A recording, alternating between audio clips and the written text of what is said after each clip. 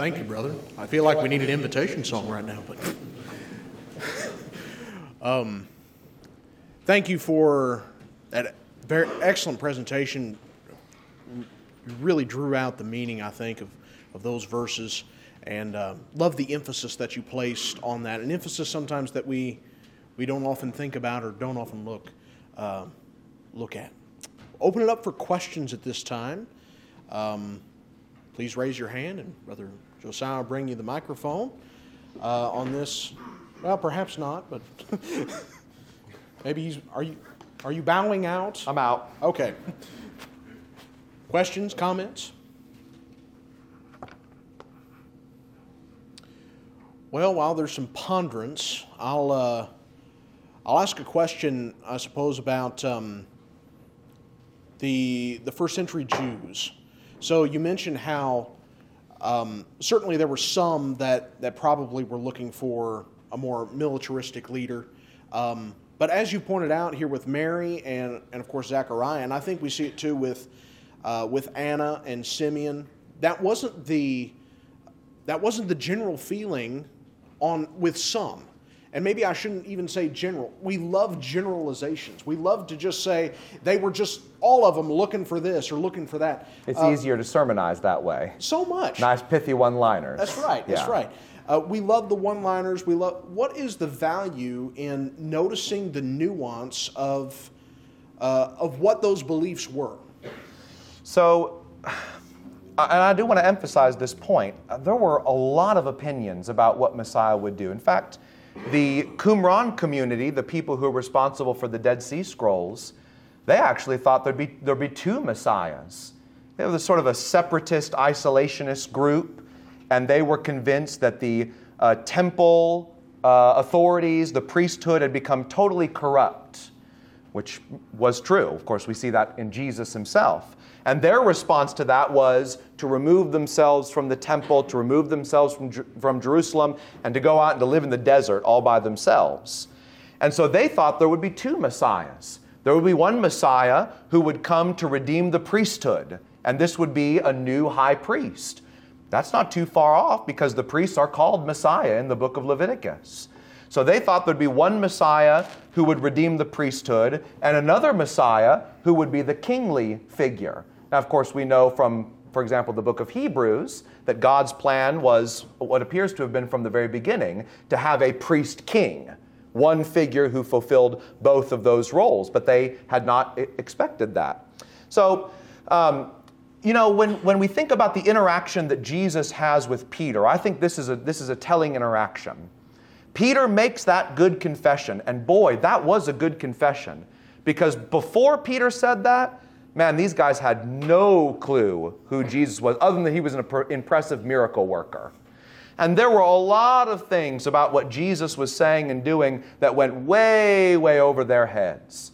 So when we get to the middle part of Mark or the middle part of Matthew, and we see Peter making this confession, you are the anointed king of the line of David. You are God's son who's come to be our new ruler. That was monumental. That was wonderful. Great job, Peter. Excellent. And then when Jesus says, and guess what? Your king's going to die when he gets to Jerusalem.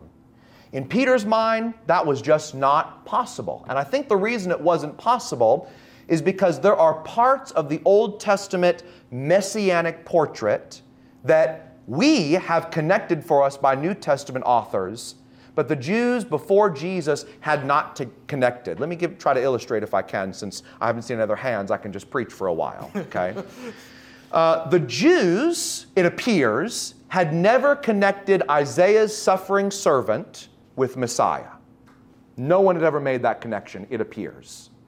That was not what Messiah was supposed to do. Messiah was supposed to be this king who reigns on an eternal throne. How can he suffer and die? That didn't make sense to them. So Isaiah 53 is sort of this stream of Old Testament thought nobody had connected to this other stream of Old Testament thought, which is the heir of David is coming and a new kingdom is coming with him. Okay? There's even a third stream of Old Testament thought, and that's Daniel, who talks about, in Daniel 7, this figure he calls the Son of Man, which just means a human, a guy, a dude, okay? We talked about, making the Bible really understandable for people. If I was still in Australia, I'd call him a bloke, okay? A guy. And Daniel sees this guy, and he says, this guy, this Son of Man, gets to do something humans aren't supposed to do. He gets to go all the way up to where the Ancient of Days is. And when the Ancient of Days is pictured, there's a throne there. That makes sense. God's supposed to be sitting on a throne. But guess what? Surprise, there's another throne. And this guy gets to go up there and sit on that throne. And it's not like a baby throne, These are thrones next to each other. And this dude gets to go up there and sit on that throne. And it gets worse. Not only is he sitting on equal footing with God, the Ancient of Days, all the nations and all languages, they're going to come and they're going to worship the dude. What? God's right there. What are you worshiping this guy for? And so they're going to worship this guy, and this guy gets a kingdom. Not God? How is this? So it doesn't appear that any of the ancient Jews thought this was Messiah, because that's just not what mortals get to do. So that's a third stream, and this stream comes into focus when Jesus is on trial before the Sanhedrin.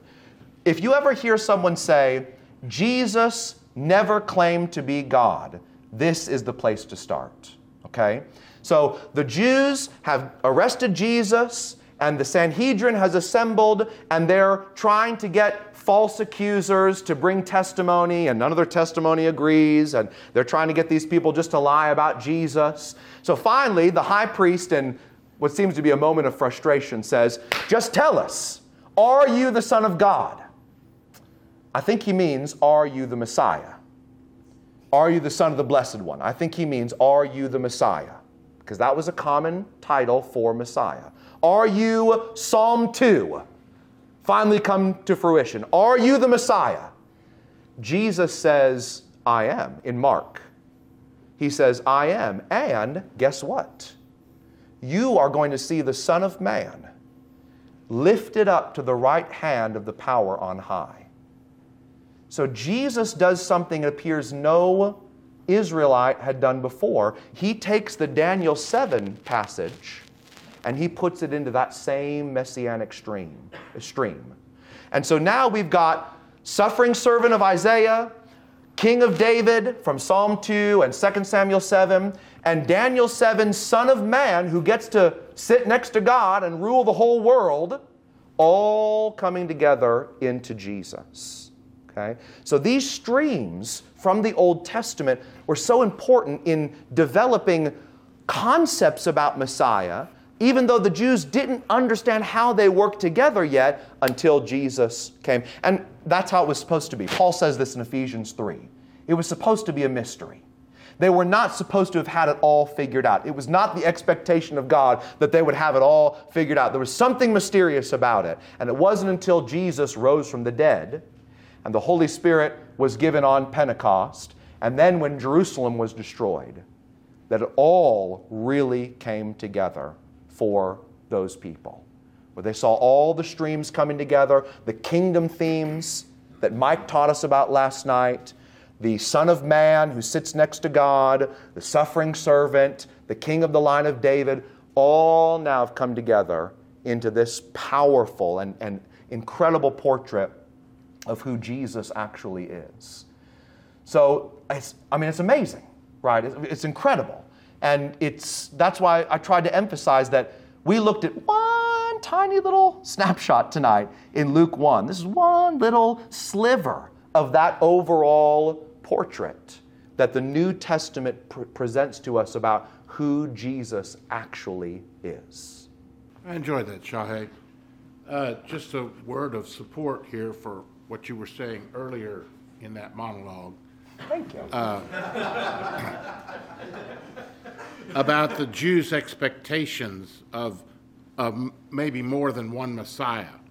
I think John the Baptist is alluding to that when they said, who are you? And he confessed and denied not, I am not the Christ. And they said, "Are you then Elijah?" He said, "I am not." And they said, "Are you the prophet?" He said, "No." A couple of things are interesting there. John is getting annoyed. His answers are getting sharper and shorter. Right. And they are making a distinction between the Christ, the Son of God, and the prophet, at least. Yeah. Which harkens back to Deuteronomy 18, right? Deuteronomy 18, the prophet like Moses. Yeah, you know, that's one of the themes that really seems to be emphasized by Matthew. That part of the mission of Jesus, in addition to all the other things we've just talked about, suffering servant, Son of Man who sits on a throne next to God, King of the line of David, that Jesus has also come as an authoritative prophet who reveals a new law, who inaugurates a new covenant. That's why in Matthew, he's the only one of the four accounts, Matthew, Mark, Luke, and 1 Corinthians, concerning the Lord's Supper, that adds at the end about the cup, this was poured out for many for the forgiveness of sins. That's new covenant language from Jeremiah. So Matthew emphasizes that part much more strongly than the others do. That Jesus has come, he's the prophet like Moses, he inaugurates a new covenant. This new covenant is for the whole world, which is how Matthew ends with his Great Commission. And now all can come and be a part of this newly created family of God through Jesus. So yes, that was a great passage to help with that. Thank you, Alan. This was really brief. Enjoyed that. I'd like you to follow this up by taking that monologue and building off of it. That was very, very helpful. So thank you.